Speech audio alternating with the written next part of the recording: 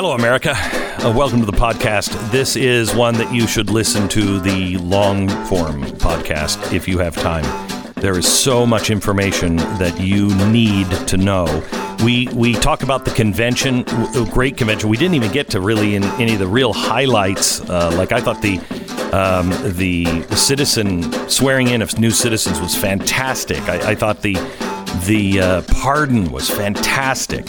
But unfortunately, there's also pressing news coming out of Wisconsin. I fear for the lives of some of these reporters from the Daily Caller and from the Blaze and others that are putting themselves on the front line. And there was a bad shooting yesterday. There's some really dicey stuff going on now in the streets, and we must be careful of our move because we are about to win.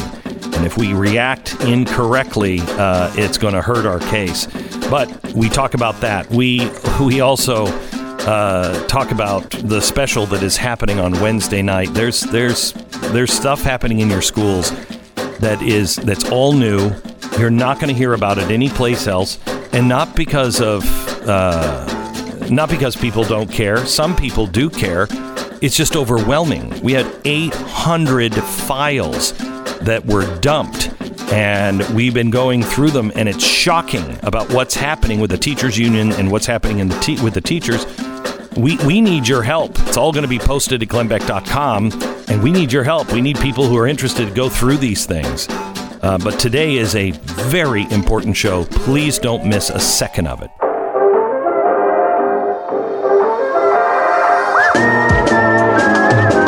You're listening to the best of the Glenn Beck program.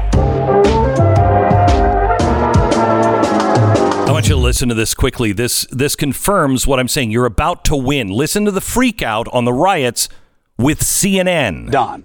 And what's happening in Wisconsin, it's a Rorschach test for where this country is, and I think it probably represents the biggest threat to the Democratic cause. But when you said it's too little too late, I don't know about that. I mean, we still have a lot of time left until Election Day. And I do think that what you said was happening in Kenosha is a Rorschach test for the entire country.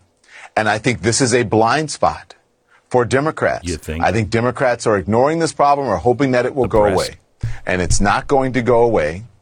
And so, unless someone comes up with a solution over the next 73 days. 68 days? 68 days. So it's not going to, the problem is not going to be fixed by then, but what they can do, and I think maybe Joe Biden may be afraid to do it. I'm not sure. Maybe he won't. Maybe he is. He's got to address it. He's got to come out and talk about it. Stop. Look at what's happening. Look at what's happening. They know they're losing. Do you think that CNN wants to say bad things about the Democratic Party, wants to tie these riots into the silence? They are the most silent. The media is not covering it. They've been calling them protests for months, and now all of a sudden they're returning back into riots because they're seeing it in the polls. Yes. They're seeing that people are turning against Democrats in the polls. And the thing that they need is somebody to respond to it. That is anybody that they could even say, he saw a picture of Hitler when he was in third grade. He's a Hitler youth. Anything. They will use anything. You're on the verge of winning. Don't do it. Don't do it. They are being exposed for who they are in their arrogance. They are being exposed. Donald Trump, please, somebody at the White House, please listen to me. When this coverage is happening during parts of the GOP convention where it's talking about who we are as a nation, just put up a secondary box with live riots in one of these cities. And just say the choice is clear. The choice is clear. We're talking about a bright future for America. And this is what the Democrats are silent about. This is the America they promise. The choice is clear. Please, Republicans, start doing that. Please. It is a clear, stark choice between good and evil. Put them next to each other. And listen to the words of Martin Luther King. The best of the Glenn Beck program.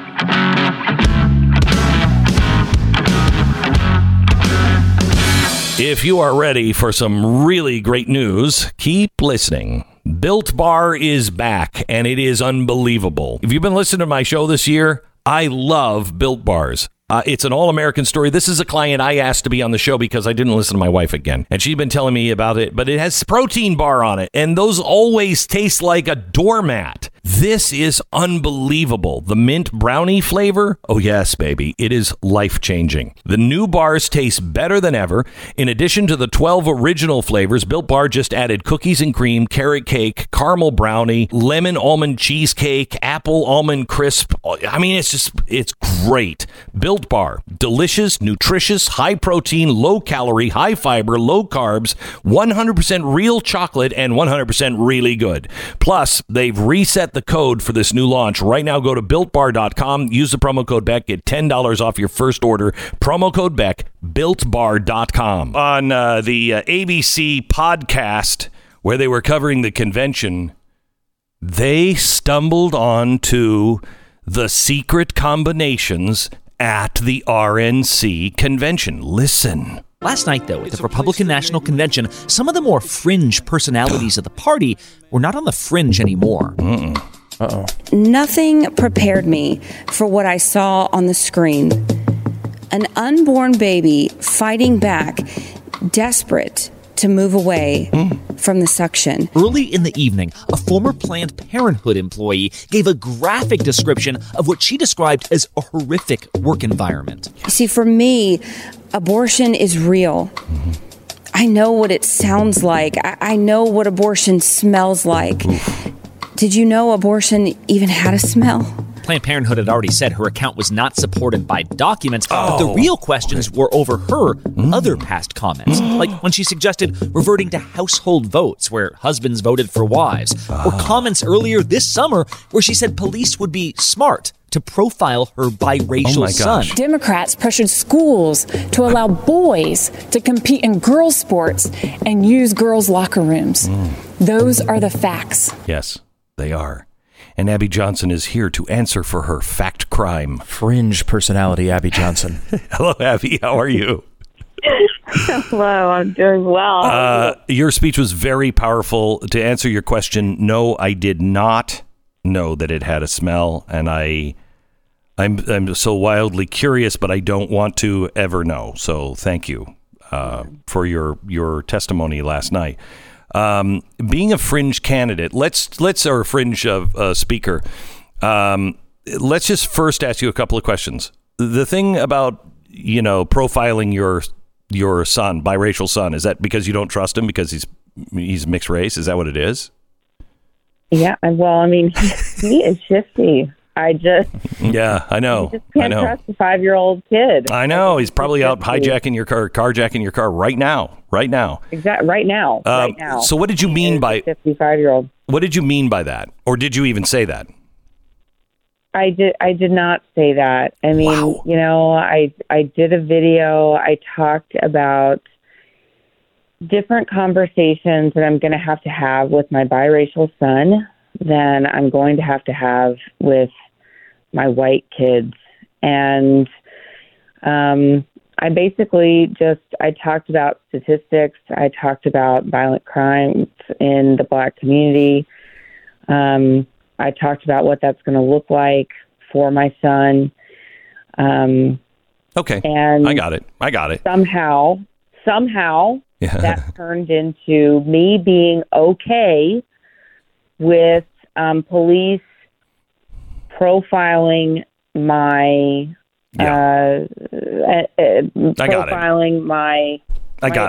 anyone with the common sense, and then treating him unjustly, which right. I clearly said in the video, if my son is treated unjustly because he's biracial, it's not okay. So let me just ask you this: why do you want your husband to make all the decisions in the house and vote for you? And so you don't. Here's the other thing. I write this tweet. I put this tweet out. It was actually sort of a funny tweet a long time ago. Like, hey guys, tell me like the most interesting, most controversial things that swirl through your head. Which we got the funniest responses. It was like the most interesting, funniest tweet I've ever put on Twitter. And I say in there, like, hey, you know what I think is interesting? The concept of household voting, you know? All of a sudden now I want to take back a woman's right to vote. Women should never be allowed to vote. It's crazy. And you know what? I'm anti-woman. Abby, I have to tell you, the household vote, women voted. Women did vote. If the husband was dead, it was a household vote. So it didn't matter if it was male or female, who was the head of the household. And they did it because they wanted people to have skin in the game. So you would vote. If you owned your house, you had skin in the game, so you could go, but you had one vote per household. Anyway, why we're even talking about that is crazy. I just think it's an interesting concept. I mean, I never was like, women should never be allowed to vote. But look, this is the thing, Glenn. They were so concerned. Here's the thing. I made it very clear what I was going to talk about in my speech. Yep. So now here come all of the leftist pro-aborts that are like, let's dig up everything she's ever said that we can completely take out of context, that we can misconstrue, and let's twist it around and let's take the focus off of what she's actually going to say in her talk, because she's going to expose the barbarity and the reality of abortion. We can't allow that to actually be the focus. Yep. Been there, done that. So, Abby, let's talk about what you did say. Unbelievably powerful. There's a movie out about you that I think you are a real hero. You were a Democrat, and you were the Employee of the Year for Planned Parenthood. And you talked about the Margaret Sanger Award, and I read a story a couple of days ago that they're quietly backing away from Margaret Sanger now. Do you believe any of that's genuine? No, I mean, I think it's just a sort of a PR stunt right now, because they had some employees come out and talk about, how Planned Parenthood is racist, and these employees talked about Margaret Sanger and her jaded history, and so now I think they're sort of trying to back away from it. Planned Parenthood New York came out and said, we're changing the name of our building because of it and all this. But I don't think it's anything. I don't think there's anything genuine. Do you really believe that the abortion clinics of Planned Parenthood are placed in the black areas of towns primarily because they still want to eliminate the black race? I think it's twofold. I think that there is a racial component there, but I think it's also a business strategy. Mm-hmm. But when you look at the allegations that are being made by these employees that have left Planned Parenthood, the allegations of racism, there is still definitely this foundational racism that still flows throughout the corporate culture at Planned Parenthood. You said last night that this is the most anti-abortion president we've ever had. And I think that might be true, but back that up. If you look at the policies that he's passed, if you look at the number of policies that he's passed, and if you look at the two Supreme Court justices that he has appointed and their votes on issues that have come before them, pro-life issues that have come before them, and the way that they have voted, it's pretty clear, undeniable. It's pretty clear. Do we still have work to do? Absolutely. But even just with the convention, there's never been a former abortion worker step on that stage. Life has really been a core component of what's been raised and talked about at the convention. And when you compare that to the fact that for the first time in years, no one from Planned Parenthood, no one from the abortion lobby stepped on the stage at the DNC this year. That's pretty telling, I think. That the tide is turning. The tide is turning. Yeah, I will tell you that, I found it interesting that the networks were saying that, you were a fringe candidate and you were on when the networks didn't cover. Well, who's making that rule? You have the list of who's on. If you think this person is so dangerous and so fringy, that would be the one I'd say move the commercials or, shut Stephanopoulos up or whatever. We're covering this because this person is a crackpot, but they didn't cover you, which to me says they know that your message last night would be very effective. So don't cover it. Yeah, MSNBC actually cut away to a commercial as soon as I stepped up and began speaking. They don't want their audience to hear what I have to say, right? Surprisingly, CNN, they did air my talk. They did not cut away. It's really a game. It's a game. What do you think this election is really all about? Because I don't think it's about Donald Trump and Joe Biden. What does this election mean? I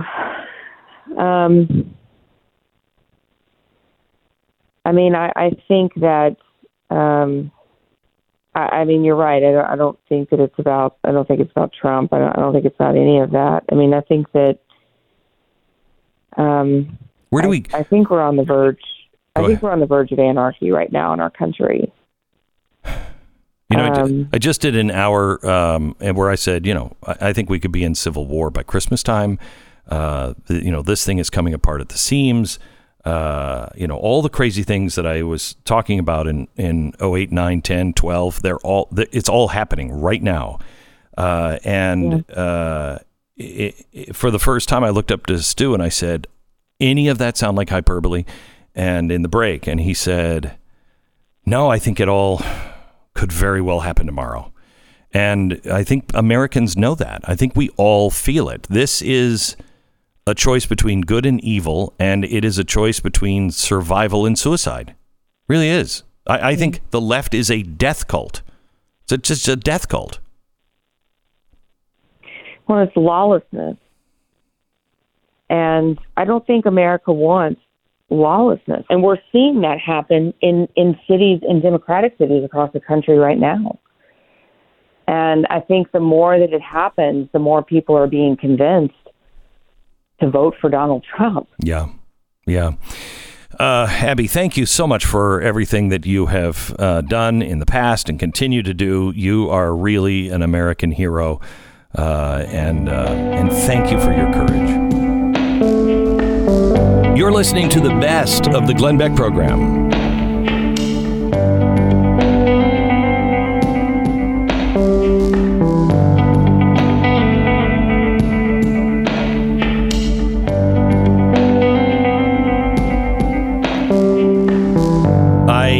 I beg of you to support and pray for Elijah Schaffer and everyone who is working now on the streets in these riots. Please pray for a hedge of protection around them.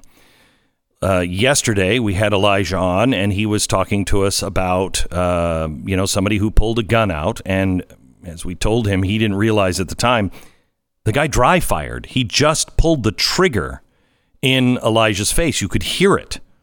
Well, last night, he finds himself in the middle of a shootout where somebody is, actually two shootouts. One guy was shot in the head. The other, the shooter, Elijah had interviewed shortly before. And I said to him yesterday, please reconsider. But these guys are the war reporters of our day. And Elijah's joining us now. Hello, Elijah. Hello, Glenn. Thank you so much for having me on. So, Elijah, first of all, I saw you on with Steven Crowder yesterday on The Blaze, and again, terrifying, for me at least, watching you. I wish you would come home. Can you tell me the names of the reporters that are with you, not just with The Blaze? Who's with you every night? Yeah. Okay, so I would like to say this, too. These are the people who are with America, considering the fact that in this event, Twitter likes to curate this event as breaking news, but the people they referenced and the articles they used happen to be the people who were not actually on the ground. It's a disinformation campaign. But the people who were there, I always say this, even if you don't like their commentary, video evidence does not lie. Yes. And we have amazing journalists. There is George Ventura from the Daily Caller doing great work. There's also Shelby Talcott and Richie McGinnis. They're all from Daily Caller, and there's a couple more. There's Kalen Dalmeda. He is from Scriber News, their independent think tank and news source. And then we also have, on top of that, Julio Rosas from Town Hall, and then Drew from his independent from the Lives Matter show. And there's this group of people not directly connected, just eager to show America what is actually happening, because I think America is desperate to know, and they deserve and have the right to know what's going on there. All right. Elijah, I don't know if I can get my hands on 8. I think I counted 8. But I am going to send up bulletproof vests for you and all of these reporters. I don't care if they work for The Blaze or not. You guys need vests. So I'm gonna see if I can raid even my family's vests and get them up to you right away. And I please wear them. Please wear them. Will you? Yeah, I absolutely will. I think like probably the person who's sitting there listening to this, you think, why would I need to wear a bulletproof vest on the public streets in the neighborhoods of the United States of America? Because we all know, America is a great place, but it's got its wild characteristics, and there are certain areas and certain jobs that maybe would require them. But using a camera and just filming what are constitutional rights, should that put you in the path of bullets? Tell America. I wouldn't think so. Tell America what you witnessed last night. What happened last night?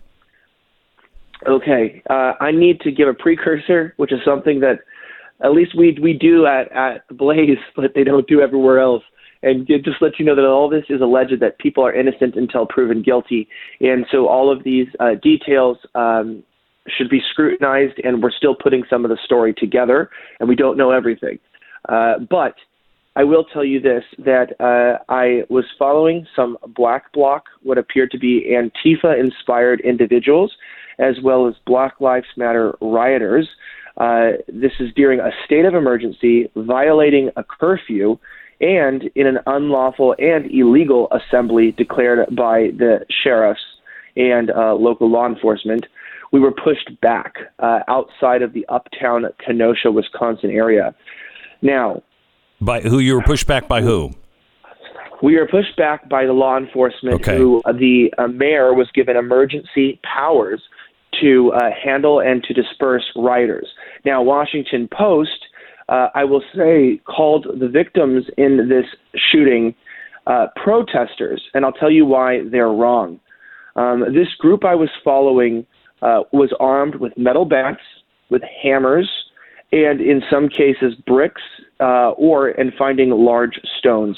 We came upon a car lot, sort of like a car shop, and immediately, like any peaceful protester would do, fighting for equality and against police brutality, they decided to completely destroy every single vehicle that they could lay their eyes on, and not just through minor, kicks and bumps. Mm-hmm. I mean, throwing boulders through the front window till glass shattered, one by one, taking hammers and knocking out windows and lights, and even to the point of brand new looking Infinity SUV, something that a family probably used, somebody loves. You know, cars are a part of our lives. Lighting it on fire. I mean, just straight up being arsons. They were taking apart every car piece by piece. And the worst part is according to one of the rioters who was with the group, he's going, "That's my lot. That's my place." So the tables have turned.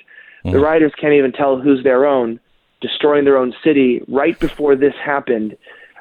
This was chaos. This was anarchy. This wasn't just rioting. This was felony criminal targeting of private property. Okay, so then you do an interview with somebody, and they're being labeled today as white supremacists. Yeah, unfortunately for us that seek the truth, everybody who does something that is advantageous to the radical and far-left agenda will be labeled a white supremacist. Even if you're black, you'll be labeled that. If you're a Jew, you'll be labeled that, even if it doesn't make sense. But these groups of individuals, I did something that's lost, and you know this. We actually interviewed people instead of speculating to find out who they were and what they're there for. There were a couple groups, and I don't know if they're connected. There were people wearing Hawaiian shirts, maybe inspired by certain movements, like Boogaloo movements. I don't know if they're directly affiliated. I don't think they were. There were also libertarian militia style, multi-ethnic, by the way, multi-racial. And then there were some other individuals in similar fatigues that were defending businesses using CS gas. And I asked them, what are you doing? And this is what I want to point out. I don't know if all the groups were connected organizationally, but everybody I talked to who clearly was in military, fatigues of some sort, had two common factors. Number one, they said that they supported the riots, and the protests. In fact, they believed the insurrection against the government in some ways is part of the protected right of the people. But they also, number two, continually said that they didn't believe that we had the right to attack each other's private property. And I watched as this man, who we are going to find out is the alleged shooter, innocent until proven guilty, and we don't even know if he's in the wrong once investigations happen. We're not sure yet what the full situation is. He is an EMT, from his own words, and he was offering medical help to injured Black Lives Matter protesters. So I don't know about you, but that's a pretty bad white supremacist. Right. If not only he verbally supports the Black Lives Matter movement, but also offers medical help for people who are hurt. Okay, but he was carrying a long rifle, was he not? Yeah, and he told me that he himself was only carrying lethal rounds, so that is confirmed, and he was capable and willing to use lethal force if he had to defend the property of his city. Let me play the interview. Here it is. We're protecting from the citizens, and I just got pepper sprayed by a person in the crowd. So you had non-lethal, but you didn't respond. We don't have non-lethal. So you guys are full on ready to defend the property? Yes, we are. Hey, now, if I can ask, can you guys step back? Hey. Medical, EMS right here. I'm an EMT. Need a medic? So it shows that they were there to protect that particular building, but also it shows that they were providing medical, and it didn't matter who was hurt. Then how about an hour later, I'm going to play the video and describe the scene, what's happening here.